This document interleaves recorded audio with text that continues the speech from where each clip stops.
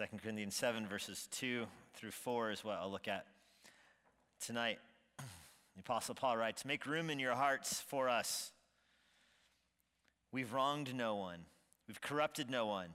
We've taken advantage of no one. I don't say this to condemn you, for I said before that you are in our hearts, to die together and to live together. I'm acting with great boldness towards you. I have great pride in you. I'm filled with comfort. In all our afflictions, I am overflowing with joy." Jonathan Edwards is one of my theological heroes and pastoral heroes, one of my models. I've read many of his biographies. I own his collected works, and he's influenced me more than any other theologian, for sure. Not that I share all of his doctrine. He was a postmillennialist. He baptized babies, and the baby baptizing part caused him no end of problems, which we will talk about in a few minutes tonight. Nevertheless, his integrity in preaching, his love for missions, translated one of the first Bibles to the Indian language, helped invent the smallpox vaccine, which he took even though it wasn't noted as being safe. And it did, in fact, kill him, but just file that away in your vaccine file and access it later when you want.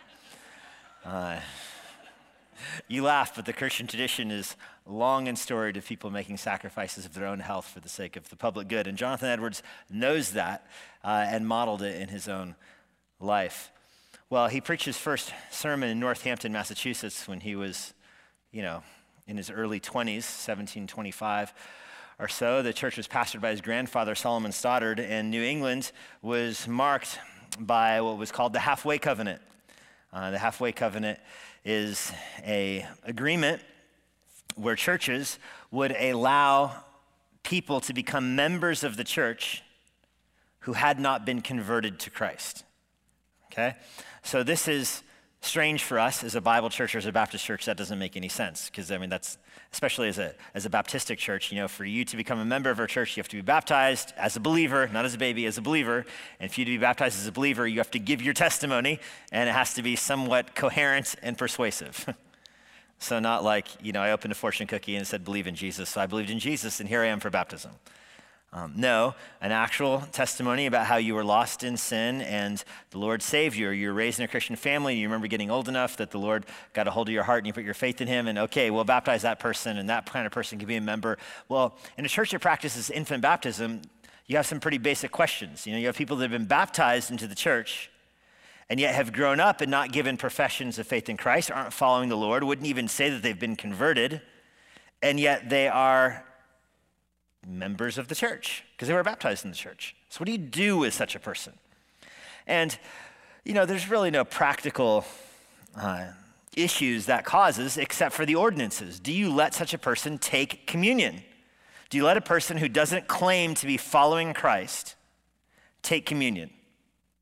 Or the flip side of that question, do you bar somebody who's a member of your church from taking communion because you're not happy with how they're living their life? You can see how, depending on how you phrase the question, your own allegiances can go one way or the other, right? One way of saying, should only Christians take communion? And you're like, of course. But the other way of saying it is, do you have to subject your life to analysis of the leaders of the church before they would let you take communion, even though you're a member of the church? That was the problem. And there's a second element of that problem with baptism. So you have somebody who's baptized as a baby. They've grown up in Northampton, Massachusetts. They're now married. They now have a baby. And they come to your church and they ask, can they baptize their baby in your church? And they're a member of your church. This is the problem Jonathan Edwards is facing. These are people who are members of the church. They're not following Christ, but they're members. Can they baptize their babies in the church? And so this is a big deal in New England because so much of New England was, second generation Christians. We're talking 1700s here. So, it was the Pilgrims are long gone by this point. They're dead and buried in the graveyard outside. It's their great grandchildren who are running around and not following the Lord. And yet it's important to them that they're part of a church. Even in this area, how everybody can trace how they're related to, Thomas Jefferson or George Washington or whatever. Everyone's got a story, as fantastical and far-fetched as it might be. It's kind of important for people that are, from this area to show their connection to our country's founding. Well, imagine going back to the 1700s, living in New England, descended from the Pilgrims. Your grandparents went through extreme risk to cross the ocean to settle in this country. And you're not necessarily following the Lord, but your church membership is important to you. That's what Jonathan Edwards is dealing with. And so they first started something called the Halfway Covenant, which Edwards' grandfather, who was one of the architects of this covenant. Edwards' grandfather was pastoring the church in Northampton, where Jonathan Edwards eventually himself would pastor. Solomon Stoddard was his name, and they designed the Halfway Covenant, which said basically this. I'm super simplifying here, but the Halfway Covenant basically said that you can be a member of the church, essentially if your parents are members, or if you were baptized in the church, you could be a member of the church, but you can't take communion, but you can baptize your own babies. It's a Halfway Covenant. Communion out, your own baby's getting baptized in, and that's the practice. And that lasted for a while, but eventually Solomon Stoddard, Jonathan Edwards' grandfather, started also letting those people take communion. So the halfway part got kind of dropped. And it became, if you are baptized in the church, you can baptize your own kids in the church, and you can take communion. Get the scene laid out here?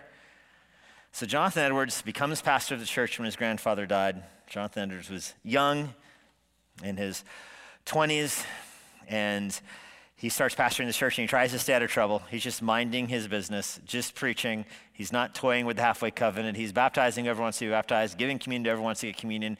And then something happens. An epiphany dawns on him. He does a little hand count in his mind, and he realizes that there are more unconverted members of his church than converted members. He realizes that 600 members of his church, most of them were not professing Christians. And so he begins slowly and patiently to try to steer the ship and try to withhold baptizing new babies if their parents are not following the Lord, withhold communion from people that have not given plausible confession of faith. He makes their elders vote in people before they're able to receive communion. They have to give their testimony. It's like a very Baptistic kind of thing, which is kind of cool. Jonathan Edwards had a little bit of a Baptist flair in him. And you see the problem with the baptizing babies here. The whole reason this problem existed is because they'd baptized people into the church that don't have faith, babies namely. And so then what do you do when they grow up? They have the same amount of faith when they're 20 as they did when they were 20 minutes.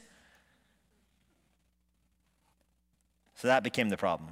So Edward starts slowly trying to steer the ship. Things don't go well. The leaders of the church trustees tell Edwards, we just don't know enough about this position, the strange new teaching you're bringing us. Can you, teach more on it before you, but not here, teach other places. So he starts traveling to Boston, preaching on this in Boston. It's received well in Boston. It gets published in newspapers and stuff, but those newspapers aren't read in Northampton. Northampton back then is like it is now. It's out in the middle of nowhere. So he goes back, and his elders say, why don't you teach at the church, but not Sunday morning? So Edward starts this 2 p.m. Sunday afternoon series on why the Halfway Covenant is a bad idea. And it becomes, lots of people come, hundreds of people come to listen to him give a 2 p.m. lecture on Sundays. You know who doesn't come? His own church. So the church is over, congregation goes home, Edwards walks over to the parsonage, he lived right next to the church, had lunch, walks back across, new people in there, and now he's preaching against the Halfway Covenant. So this goes on for several years, and finally chaos breaks loose. I'll spare you all the details that led up to it, and the church votes to fire him. Congregational meeting, they vote to fire Jonathan Edwards. 10-1 was the percentage. In other words, 10% of the congregation voted to keep Jonathan Edwards. That's staggering. Today, by the way, if you go visit the church, I have no idea what the church is like. I don't know if they've got lady pastors or if they're snake handling. I have no idea what's happening there.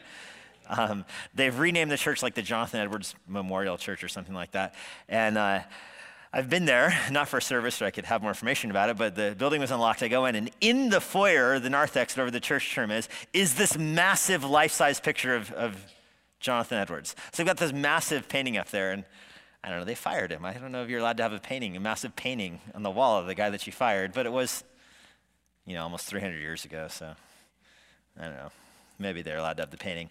That's not my point, though. My point is they fire him, and he goes back to his parsonage, and then the next Sunday rolls around, and there's nobody to preach.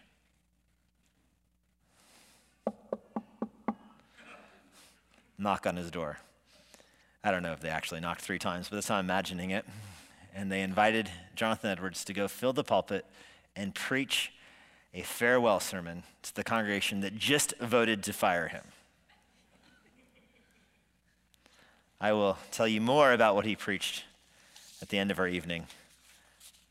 But he did preach a farewell sermon, a sermon that is incredible. It's a sermon that reminds me a little bit of 2 Corinthians chapter 7. The problem that Jonathan Edwards ran into is not theological. Do you understand this? Despite the debate being over baptism and communion, that's not the heart issue. The heart issue behind the problem with the halfway covenant, the heart issue behind Jonathan Edwards getting fired, is that there was sin in the camp. What it boils down to is you have a large portion of the church that did not love Jesus. That's the problem. Can you agree that if everybody there loved Jesus, then everybody there could take communion? Everything else is secondary. Not to get trapped in the details of infant baptism or the Baptistic view or of who can take communion. The heart issue is that the congregation was filled with people that didn't love Jesus. Now that principle is on full display with the life of Jonathan Edwards, and I want to use 2 Corinthians 7 to persuade you that the same thing is true today. That the reason for divisions in the church, the reason for conflict in the church, the reason for personal antagonism in the church, the reason for lack of unity, lack of fellowship, the reason for problems in the church is that there are people that are walking in sin. There are people that are living in sin, that are following sin in their life, and that causes conflict. And of course, it's never distilled as simply as that, is it? It's always distilled to, but this person said this when they meant that, and then this person did this, and I thought we were going to do that. It's always a convoluted and complex story with many sides and many facets, but you pierce through all of it, and at its core is a lack of love for Christ. This is exactly what Paul was encountering with the Corinthians. Paul had helped found this church. He had preached there. These were his people. Around the same time, he had founded the church in Thessaloniki. He had preached there and founded them, spent similar amount of times in both places, and yet he leaves, and the Thessalonian church grows to love him and supports him and write him letters with theological questions that Paul writes back, and they have a rich and strong relationship. The Corinthian church grows, and they grow crazy. They grow distant. Reading, 1st and 2nd Thessalonians are such short letters. 1st and 2nd Corinthians are such long letters. That should tell you something right away. But then you start reading the tone of the letters. And the Thessalonians were trying to obey. They wanted to be obedient. And so Paul's like, they're asking Paul basic questions like, hey, we've got guys that aren't working. What should we do with them? And Paul's like, don't feed them. Put them out of the church. And you get the impression they're eager to do whatever Paul wants them to do. Those are the questions. They're being too generous and kind towards each other. That was the Thessalonian problem. They were giving too much of their money to each other, and they were being too generous. And what a contrast with 1 Corinthians, where there's sexual immorality at communion. People are sleeping with their stepmothers. They're suing each other in court. Gibberish breaks out in the worship services. People are prophesying against one another and speaking in tongues, and they've got women preaching, and the wheels have come off the train. That's what's happening in Corinth. Worlds apart. And so Paul writes 1 Corinthians to them to rebuke them and win them back. It's unclear exactly how they responded. It's not exactly how Paul expected them to respond, though. He begins, we read earlier tonight, that Paul wanted to go visit the Corinthians again. He wanted to receive them and them allow them to receive him and to have rich fellowship again like they used to hear of their repentance and be overcome with joy. But he broke off his plans when he wasn't confident of their repentance. He didn't want to pay them a painful visit. He didn't want to lay eyes on them if they were walking in sin. And again, it would be so easy to get distracted on the nuances of, what is speaking in tongues and can women actually be pastors and the questions they were working through. But Paul in 2 Corinthians, he deals with that in 1 Corinthians. In 2 Corinthians, he cuts through all that. There's no more arguments about women in the ministry in 2 Corinthians like there are in 1 Corinthians. No more arguments about speaking in tongues in 2 Corinthians like there were in 1 Corinthians. That's all set aside. 2 Corinthians is just a direct appeal to them. He's asking them, why don't you love me? That's the bottom line behind 2 Corinthians. Paul is asking the Corinthians, why don't you love me? I was your pastor. I founded your church. Why are you distant? Now, it's not about Paul. When you read 2 Corinthians, you realize it's not really about Paul. Paul's not actually concerned for his personal relationship with them as a primary concern. Certainly it's there. But as you read this, you start to understand, no, the reason they didn't love Paul is why Paul was so concerned about it. The reason they didn't love Paul is because they weren't loving the Lord. They weren't being obedient to the Lord. And that, of course, is going to cause distance with the Apostle Paul. The Apostle Paul is not just going to hang out with you and play cornhole.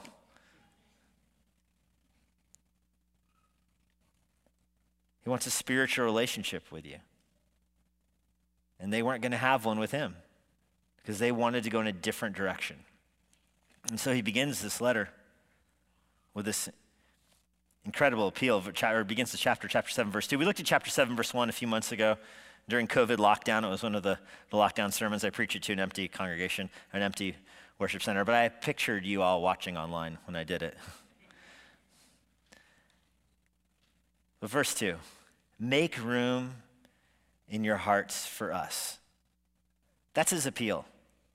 Make room in your hearts for us. He's telling the Corinthians, you don't have room. Paul says, I want into your hearts, and you're not letting me into your hearts. There's not room in your hearts for me. That's what he's saying.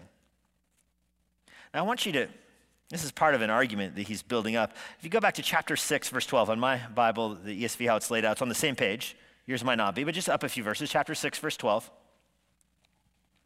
Verse 11. He says to the Corinthians, we have spoken freely to you, Corinthians. Our heart is wide open. You're not restricted by us, but you are restricted in your own affections. Now, I want to kind of walk you through those two verses before we get back to chapter 7, verse 2, because you really need to understand chapter 6, 11, and 2 before you get back to chapter 7, verse 2. He tells them in chapter 6, verse 11, we've spoken freely to you. Literally, the Greek translated there is, my mouth stands open. My mouth is dropped open. My mouth remains open at this very moment. That would be the literal way he says it. My mouth is at this moment standing open. It's a past thing that happened that was present, carrying on to the present. In other words, I open my mouth to you, and it remains open right now. My mouth is standing open. Standing open. The Greek word, by the way, for this is easy Greek word to remember. Anoigo. Anoigo. If somebody's standing there with their mouth open, go. It's this image of someone who is just talking too much. It can have an annoying sense to it. Well, the Greek word is anoigo. And Paul says, my mouth, you can't accuse Paul of being quiet towards the Corinthians. He says his mouth was opened and it has remained open he's writing this letter, a year or two later. His mouth has been open for years to them. That's what he's saying. He wrote the first letter of 1 Corinthians to them. My mouth is open to you. I'm speaking to you. His heart is open. He says in the last part of verse 11, I've spoken freely to you, Corinthians. My heart is open. In Greek, it's parallel. My mouth stands open, my heart stands open. So in the same way he opened his mouth, he's also opened his heart. But the word for heart is, the heart being stretched out is different. It's platuno. Platuno is like having a platoon of soldiers in there. You have to stretch it out. That's how I remember the word. You have to stretch out the tent. It's a word that has a image behind it of somebody grabbing two sides of a tent and pulling it around, pulling it apart, maybe even holding it on one side and putting a board there to hold it open, pushing it the other way. You're stretching something open. That's this word. Your clothes on the Friday after Thanksgiving. Platuno. Got to stretch those things open. That's this word. And he's like, my mouth is standing open, anoigo, and now my heart has been stretched open. It's an image of him grabbing his heart and pulling it open to make room for the Corinthians to get inside. Only they're not moving towards him. His mouth is open, his heart is pulled back, and the Corinthians aren't moving a muscle towards him.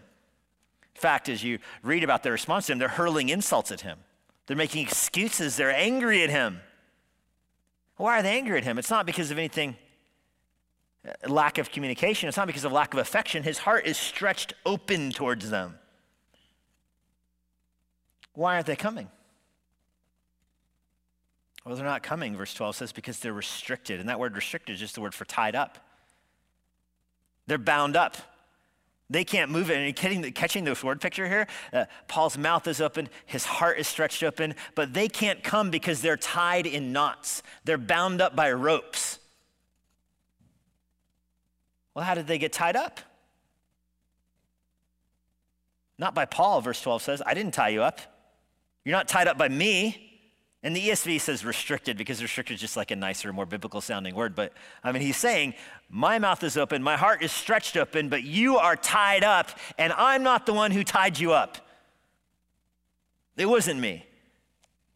You are tied up in your own affections. And again, the word affections here is not the typical word for affections. It's the word spalancta. It's the word for guts. It's the word for intestines and your insides, your bowels. And so Paul is definitely using a pretty graphic image here. My mouth is open. My heart is ripped open. You aren't moving towards me because you are tied up by your own bowels, your own affections. And that word for bowels often gets rendered affections. It's different than the word for heart, which we're going to see in a second. It's not the cardia, the word for heart. It's the word for your guts and your insides. And so Paul's saying, you can't come to my heart because you're wrapped up in your own desires. You're wrapped up in your own lusts. You're wrapped up in your own feelings. That's why you're not moving in, because you're tied up by your feelings. That's your problem. Now he says, verse 13, let me talk to you like you're a child. Open up your own heart. And he tells them how to. That's verses 14 to the end of chapter 6. Stop sinning. Verses 14 to the end of chapter 6. Stop sinning. Stop uniting yourself in sexual immorality. I mean, that's the problem. Again, the Corinthians would say the problem is about can women preach, or the Corinthians would say the problem is can you speak in tongues in the worship service? Which believers can you sue and which can't you sue? The Corinthians would have all these other problems. And Paul says those aren't the problems. The problem is that you're leading a sexually immoral life. That's why you feel distant from me. So what's the solution? Chapter 7, verse 2 kind of closes this little theological sandwich off here. Open up your hearts, he says in chapter 6, verse 13. Now chapter 7, verse 2, he picks it back up again. Make room in your hearts for us. Chorea is the Greek word. Chorea from make room. Another really interesting Greek word, chorea. It's I can remember it because correr, it's a Spanish word for running, this image of water that's running through, and water fits in any rocks. That's the derivative of this Greek word here, chorea, and it's the way you see it used in the New Testament is very similar to that. It's the word that Jesus, when he pours the wine into all the water jugs, the wine fills up to the tippity top. That's this word, the water finds, or the wine finds every nook and cranny. It moves things around. It's the word that Mark uses for a room filled with so many people you can't fit another person in. And so it's this image of movement coming through a room to rearrange and fit to full capacity. And so perhaps you've been in a room like this. It's totally crowded, and yet one more person walks in. So what happens? Everybody shifts over and slides this way, and one person stands, another person sits, somebody else stands, and you finally get all sorted out, and then one more person comes in. And then a kid runs in and jumps in somebody's lap, and you can always fit one more person in the room. The Greek language has a word for that, and that's this word where everything gets shifted around and rearranged. In the Greek mind, it's a word that could happen intellectually in the mind too. It's the word that Jesus uses in Matthew 19 where it says not everybody can understand this. That's that word. This teaching is too deep for many people to deal with. In other words, some people's minds don't allow things to shift around and fill up with new knowledge. It's kind of a condescending way of saying it. It was Jesus who said it, so okay. Matthew 19, it's a command to shift around things into your mind to allow new truth to come into your mind. Like water would find every crevice and get there. People would shift around in a room. That's this word right here. Make room in your mind to accommodate new things. That's the word that Paul uses here. No longer the pull open word. He's not telling the Corinthians, pull open your heart. He's saying shift around things in your heart to fit me in. Paul's heart is open because Paul's heart is pure. The Corinthians are loving sin. So they can't fit Paul in their heart because they got too much junk in their heart. So they got to move the junk out of their heart. This word is used, kareo, is used one other way in the New Testament, by the way, by Jesus also, where he says, food enters the mouth and it passes through the body. That word, kareo, that's the word for passes through right there. In other words, the food comes in and it moves out and it makes room for more food. The digestive system, you got to move it out to move new stuff in. Again, that's this word right here where Paul is telling the Corinthians, shift things around in your heart. Move the stuff out like waste. You got stuff in your heart, move it out. All your idol worship, move it out. Your sexual immorality, move it out. So that I can fit in. It's Paul that there's no room in their heart. They have room for their idols. They have room for their sexual immorality. They have room for the unclean things. They just don't have room for their old pastor. So Paul shakes his head. They're all bound up in their own guts. They're bound up in their own intestines. Where Paul has his heart and his mouth open to them. And they're saying, I'm sorry, we don't have room in our heart for you. So open up, he tells them. Now, why would they open up to Paul? What does Paul offer them? You know, they're living by their guts and their affections and their lusts. What would Paul offer them? He's telling them to repent of all that. Meanwhile, they've got these other so-called spiritual leaders that are telling them, you don't need to repent of that sin. Don't listen to Paul, by the way. Paul's weak sauce, man. That guy, he writes you an angry letter, speaking of 1 Corinthians. He writes angry letters, but that doesn't mean you have to listen to him. I mean, where is he? If he loved you, he'd be here. He said he was coming, didn't he? Well, I didn't see him. So you don't need to listen to Paul. So Paul reminds them, listen, verse 2, we've wronged no one. He's using the first person plural, but he's speaking singularly of himself, perhaps plural because he and Titus, or maybe it's like the royal we. He's trying to create a little distance between himself and them in his appeal. We've wronged no one, he says. We've corrupted no one. We've taken advantage of no one. Paul's telling them, I didn't do anything to you. I didn't take anything from you. He won't even take missionary support from them. He's going to sarcastically reference that later, by the way. He's going to say, I'm so sorry I didn't take your money. He didn't take a dime from them. He didn't make them pay for his ministry. Although he tells them in 1 Corinthians 9 he could have. Back in 1 Corinthians 9 he says, I could have, it's not right to muzzle the ox while it's treading out the grain. I could have made you pay. Even Peter takes a wife with him, Paul says, implying that Paul was single. He didn't make the Corinthians pay for his own food. He didn't make the Corinthians pay for his wife's food. And yet, they're accusing him of being in it for the money. He says, I didn't wrong any of you. I didn't corrupt any of you. I didn't take any money from you. The word corrupt there, it's a word that's used also for causing somebody to sin. He's saying, I never made any of you sin. I didn't cause a single one of you to sin. I'm guiltless, he says. And of course, he doesn't mean guiltless as if he's never sinned before. Of course he sinned. He's the one who declares that he was the chief of sinners. He knows this. His point is towards the Corinthians, he's acting in a pure way, not taking advantage of them. This often comes up in church discipline situations where somebody is being disciplined out of the church for unrepentant sin will often make accusations against the church then. The church is throwing me out because I wouldn't do this or I wouldn't do that, or they have a problem with, strong women, or they have a problem with rich men, or they have a problem with this or that or the other thing, and you know how the church is. They'll make accusations against the church, which aren't even true. If you're part of the church, you recognize those accusations aren't true. Nobody believes them. But they make them because it's a way of defending their hearts and justifying their entrenchment in sin. And so Paul just says, I didn't even sin against you. I think of Steve Hawley, who's been, I don't see him here tonight, but he's been, oh, there he is here. Hello. He's been at Emmanuel forever. He's been a youth pastor, family ministries pastor, discipleship pastor, executive pastor. He's done everything in this church. He's given his life to this church. This would be less awkward if he wasn't here. I was hoping he wasn't here.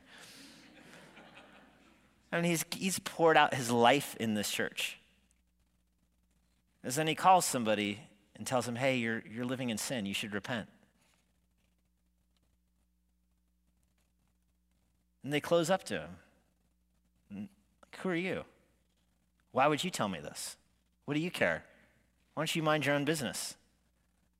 What do you think he's been doing the last 50 years of his life? Caring for the people of the church. Do you think he's confronting you on sin because he wants your money? Think he's confronting you on sin because he wants your car or your house? Or what do you think he's after? Does he want you to buy him lunch? I mean, what do you think he's after? Do you think that pastors become pastors because they like the money?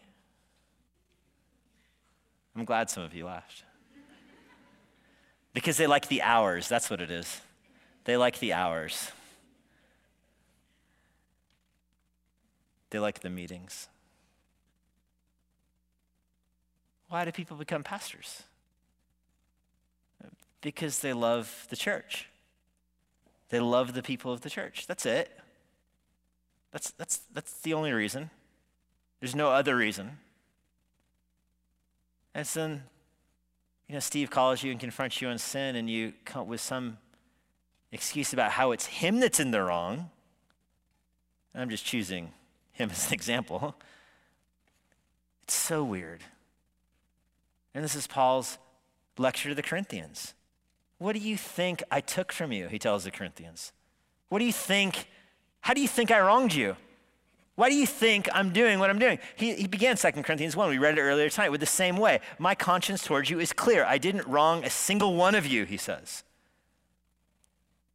So why not repent? Now we know the answer to that question. The reason people don't repent has nothing to do with the pastor being in it for the money. It has nothing to do with any of that stuff. The reason people don't repent is because they love sin in that moment more than Jesus. That's the reason. This reminds me of Samuel's farewell speech. One of the most profound pastoral lessons in the Bible is even before the church, 1 Samuel. You remember Samuel, he was a prophet for Israel. He didn't, really volunteer to be a prophet. The Lord called him, and then Eli made him sign up for this, and there he is, and he's doing what the Lord told him to go make Saul king, and Samuel wasn't even stoked about that, but he went and journeyed all around looking for the donkeys. You remember the story, made Saul king. Saul was a horrible king, and Saul, remember, rips Samuel's coat off of him, rips it into pieces. Do you remember this? Because Saul's upset when God says, when Samuel tells Saul, the kingdom's going away from you because you're a wicked villain. You won't be obedient to God. That was the point, remember? You were supposed to wait on God. And Saul wants to argue about, well, you said wait until 9 in the morning, and at 8:58, it was time to get going kind of thing. He wants to have that kind of argument. And Samuel's like, you are supposed to listen to the Lord. And Saul rips his jacket off of him. And Samuel tells him, great, the kingdom's going to be ripped from you like you just ripped my jacket. I picture Samuel walking away. And, my jacket, really? I like that jacket. Saul. And Samuel quits. Remember, he goes into hiding. Well, Samuel's upset that the Lord made Saul king because Samuel felt like it was him that was being fired. He was the prophet. It was God that was being fired, and Samuel knew that. And the Lord had to remind Samuel of that. The Lord told Samuel, don't be upset that I'm making Saul king. It is not about you. Samuel. They're not rejecting you. It looks like they're rejecting you, but they're not really rejecting you. You know what I'm saying? They say we don't want God, and so we don't want his prophet, but it's not about the prophet, Samuel. It's only about God. They're angry at me. That's why I gave them Saul. Imagine being Saul's parents and reading 1 Samuel. Wait, he was a punishment? And so Samuel, when he gives his speech, his own farewell speech, he tells the Israelites, 1 Samuel 12, verse 3, here I am. He calls all Israel together. Here I am, he tells them, testify against me before Yahweh and before his anointed, probably meaning Saul. And he has some questions for them. Whose ox have I taken? Whose donkey have I stolen? Samuel asks. Whom have I defrauded? Whom have I oppressed? Whose hand have I taken a bribe to blind my eyes with it? Testify against me right now, and I'll give it all back to you. And of course, nobody can say anything. Everybody's quiet. What did you think, Samuel's in it for the money? No, but they wouldn't listen to him. They wouldn't listen to him. They wanted to be like the other nations more than they wanted to be obedient to God. That's what's happening in 2 Corinthians 7. The Corinthians want to be obedient to the lust of the flesh more than they want to be in a right relationship with God. And so they reject Paul. And they make it like it's Paul's fault. It's not Paul's fault. You can picture the Lord telling Paul exactly what the Lord told Samuel in the Old Testament. Listen, it's not about you.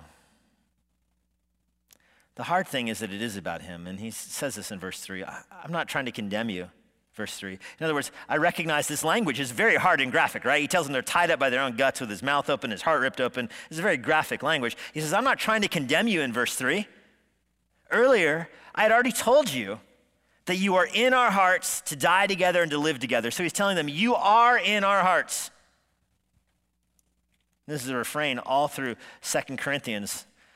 Let me rattle off a few of the verses. Chapter 1, 2 Corinthians, verse 22. Paul says that God has given the Spirit to our hearts as the guarantee of our salvation. Chapter 2, if you're familiar with 2 Corinthians, you'll recognize these verses. Chapter 2, verse 4, he says, this letter is being written out of my heart. So notice the language here. The Holy Spirit comes into Paul's heart, fills him with love for the Corinthians. He writes 2 Corinthians out of his heart. Then he says, chapter 3, verse 2, that the Corinthians are a letter written on Paul's heart. They're engraved on his heart. Chapter 3, verse 15, when the Israelites read the law, there's a veil over their own hearts. They can't even read it. But when the light of the gospel shines, chapter 4, verse 6, it shines in our hearts. Chapter 5, verse 12, I don't care about your appearances, Paul says, because the Lord doesn't care about your appearances. He cares about what's in your heart. Now, chapter 6, verse 11, Paul says, I've opened my heart to you. It's wide open. In chapter 6, verse 3, the Corinthians are in my heart, Paul says. I love you guys, he says. That's why this is hurting him so much. Listen, if this was just a job, and even today, there's pastors that approach their ministry like a job. They'll be in one church for 3 years and go to another church with a, bigger steeple or whatever next year. And we got that one covered here, by the way. But there's this idea, especially in some denominations, the pastor just shops around, Spends a few years here, a few years there. And certainly Paul was transient. I'm not saying that by necessity. I mean, somebody's not faithful. Paul was transient, of course. But there is a sadness in me when I encounter pastors that definitely view the ministry as a job to be exchanged this way or that way. And the reality is it's not about the job. It's not about the paycheck. The Corinthians didn't even pay Paul, of course. It was about the love in the heart. And Paul says the Corinthians, even though all the anger and hostility the Corinthians showed towards Paul, Paul says, listen, you're in my heart. You almost get the impression of how he writes this, like, I'd rather you weren't in my heart, but there you are. Like, I'd rather I love different people, but lo and behold, apparently I love you. And that's just where we are. This is why it's such a sad little verse here to read. Paul doesn't want to win an argument. He already told the Corinthians, listen, I'll count myself cheated. I don't want to win an argument with you. Okay, I'm wrong. You're right. And he says, I would do that to you if it wasn't about the glory of the Lord. If you weren't walking in sin, I would do that to you. If you wanted to argue about, which sports team was better or whatever, okay, you're right. I don't care. That's not what this is about. It's about issues of sin. And so I can't do that. But Paul has no problem losing. He has no problem counting himself wronged for the sake of his friends. He has no problem if a Corinthian steals money from him. He let the Corinthian have it. He just wants to love them and to be loved by them in the Lord. By the way, one more use of heart in this book, chapter 8, verse 16. Thanks be to God who put in the heart of Titus the same love I have for you. I don't know if it's a blessing or a curse, chapter 8, verse 16. Praise be to God that you moved into Titus's heart also. And God did it, by the way.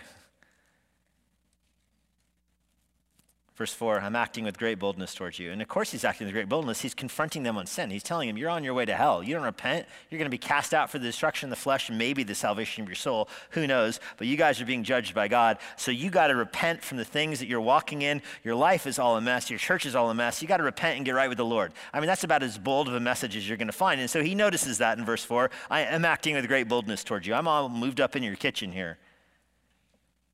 I am calling you out. Why? Because I have pride in you, he says. He said the same thing in chapter 1. I have great pride in you, he tells them. I love you guys. He's boasting about them. Later on in 2 Corinthians, he's going to say he was bragging about the Corinthians and other churches. Knowing all their hatred towards him, he still speaks only good of them in other churches. He is proud of them. And then he says this, I'm filled with comfort. In all our affliction, I'm overflowing with joy. I mean, if you're honest, you read that and you're like, okay, what? In all our affliction, I'm overflowing with joy? Sentences you would never say for 100, please, Alex. In all of our afflictions, I'm overflowing with joy. I love it. Afflict me more, Lord. I find joy in the afflictions. Bring it on. This is Psalm 129 this morning. The furrows are deep in my back, but that's okay because seeds of life are planted there. I mean, nobody really says that. And Paul catalogs all of his hardships throughout this whole book. Chapter 4, verse 7 through 15. How many times was he shipwrecked? How many times was he whipped? How many times was he left naked to die? How many times was he stoned almost to death? How many times was he abused and beaten? He almost starved to death. And he says, it's okay. It's for my joy. I like it. Well, he doesn't like the afflictions. But if the afflictions are used to convict the Corinthians of sin, then that's good. So Paul says, I'll be shipwrecked. I'll swim with the sharks. I'll get bit by the viper. I'll shake it off into the fire. I'll get beaten 39 times if it brings one of you to repent. And if that happens, I'm overflowing with joy. I mean, that is an insane love for a congregation. Underneath all this is the reality that there is truth. You can't have peace with Paul. You know this if you read 2 Corinthians. You can't have peace with Paul if you don't have peace with the Lord. You just can't. So make your way right with the Lord, you'll be right with Paul. I skipped over a phrase. I want to kind of end here, verse 3. You are in our hearts. Did you notice the phrase I skipped? To die together and to live together. Does something strike you about that? The order's wrong. Did you catch it? You're in our hearts to die together and to live together. Whoa, whoa, whoa. It's so wrong. By the way, the NIV, if you have one of the old NIVs, switches them because they assume it's a textual error. Nobody could have actually written that, so obviously it's a textual error. So if you have one of the old NIVs, it just swaps it. You're in our hearts to live together and to die together. I mean, that's the expression, right? No, not for Paul. Death comes before life. You want to find your life? Lose it. This is, again, Christian ethics, Psalm 129 ethics. You want eternal life, you die to yourself, you deny yourself. And so Paul says, that's what I hope isn't true for you. This whole life, this whole charade we've got now with Titus going to Macedonia and this guy going this way and this letter going that way and all the shenanigans about what's going on in your church, that's all just window dressing. The truth is what happens in the next life. That's where the real life begins, is the next life. Jonathan Edwards understood that. They knocked on his door and said, come preach. And so he did. It's worth you Googling on your own time. You can just Google Jonathan Edwards' farewell sermon. It's for free. You can find it all over the internet. It's got some outrageous lines in it, though. He did not take his farewell sermon as an opportunity to let everybody know that bygones will be bygones and we're all going to go to heaven when we die and we'll sing Kumbaya together. That is not what he preached. He began his sermon by telling them there is such a thing as eternal life. And if you love Christ, you're going to go there. You're going to go to heaven. And he's going to go to heaven, he tells his congregation. He's pretty sure of it. And then in heaven, a couple things are going to happen. He has like 4 points. The first of those points is that in heaven, we're going to gather around, and the first thing that's going to happen is that our consciences are going to be cleansed. Okay, so our motives will be pure, our sin will be put away, and our consciences will be cleansed. Second thing that's going to happen is we're going to worship Jesus. That's going to be fun, right? That's a short point in this sermon. Third thing that's going to happen is we're going to remember this moment right now. And with our cleansed consciences, we're going to know who is right. And we're going to stand before the judgment seat. The resurrected Lord Jesus Christ is going to look at us, and we're going to know who is right and who is wrong. He says, it often comes to pass in this evil world that great differences and controversies arise between pastors and their people. Though they're under the greatest obligations to live in peace and to be in kind relationships and whatever else, there are dissensions between persons that are related in unhappy and terrible consequences. And those are so frequent in the church, he says. Sometimes people want to argue with their ministers and pastors about their doctrine, sometimes about the way the church is run, sometimes about how the church is maintained. Sometimes these arguments continue for a long time. Sometimes they're decided in this world, he says, but they will all be decided in the next. When any one person puts his interest above the word of God, you cannot reason with that person in this world.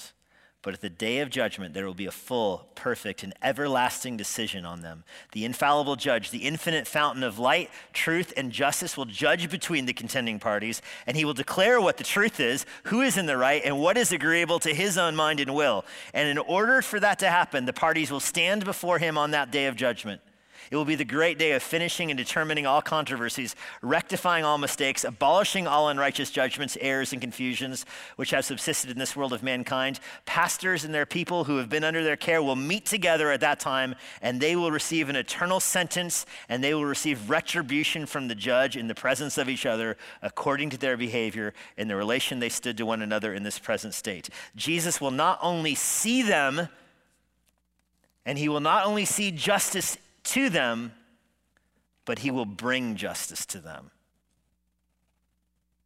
Do you catch what Jonathan Edwards says in his farewell sermon? I will see you in heaven, and this is not the last time we'll talk about this.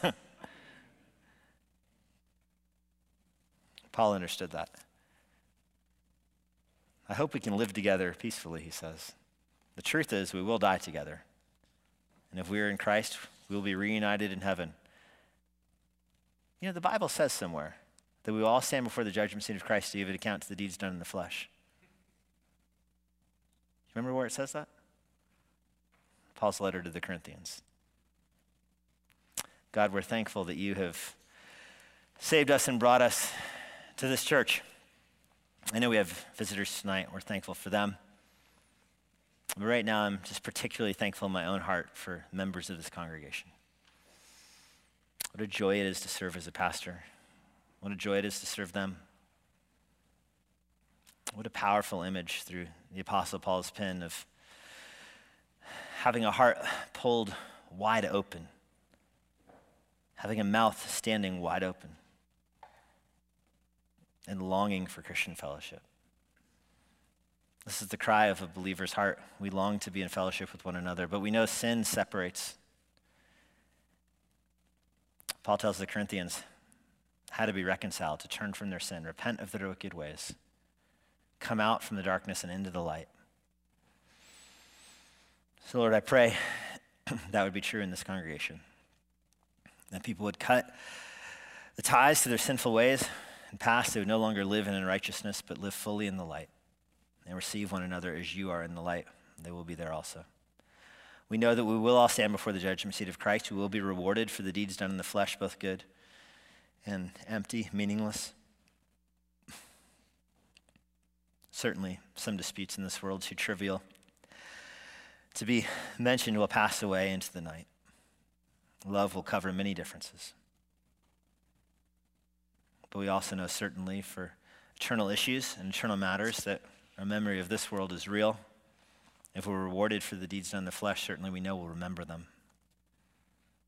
And you will bring everything hidden into the light.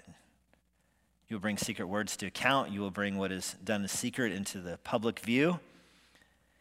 And you will render a judgment because you are the just judge. Lord, we do long for that day, knowing full well the judge is at the door, knowing full well that you come with a sword, tattoos, faithful and true. You come on your horse, bringing vengeance to the earth. Nevertheless, Lord, we long for that day. We long to be caught up into the air with you, to be changed, transforming. And the sound of the trumpet blast, we long for that day. Until then, Lord, we pray that you would sanctify us, cause us to grow more into the image of Christ. We ask this in Jesus' name. Amen. And now, for a parting word from Pastor Jesse Johnson. Thank you for joining us today. If you're in the Washington, D.C. area, I would love to see you at Emmanuel Bible Church. Our service times and church information are on our website at ibc.church. For more information about the Master's Seminary and their Washington, D.C. location, go to tms.edu. I hope this resource has been a blessing to you and it helps you seek the Lord daily, serve others around you, and share the gospel of Jesus Christ with boldness. May the Lord bless you.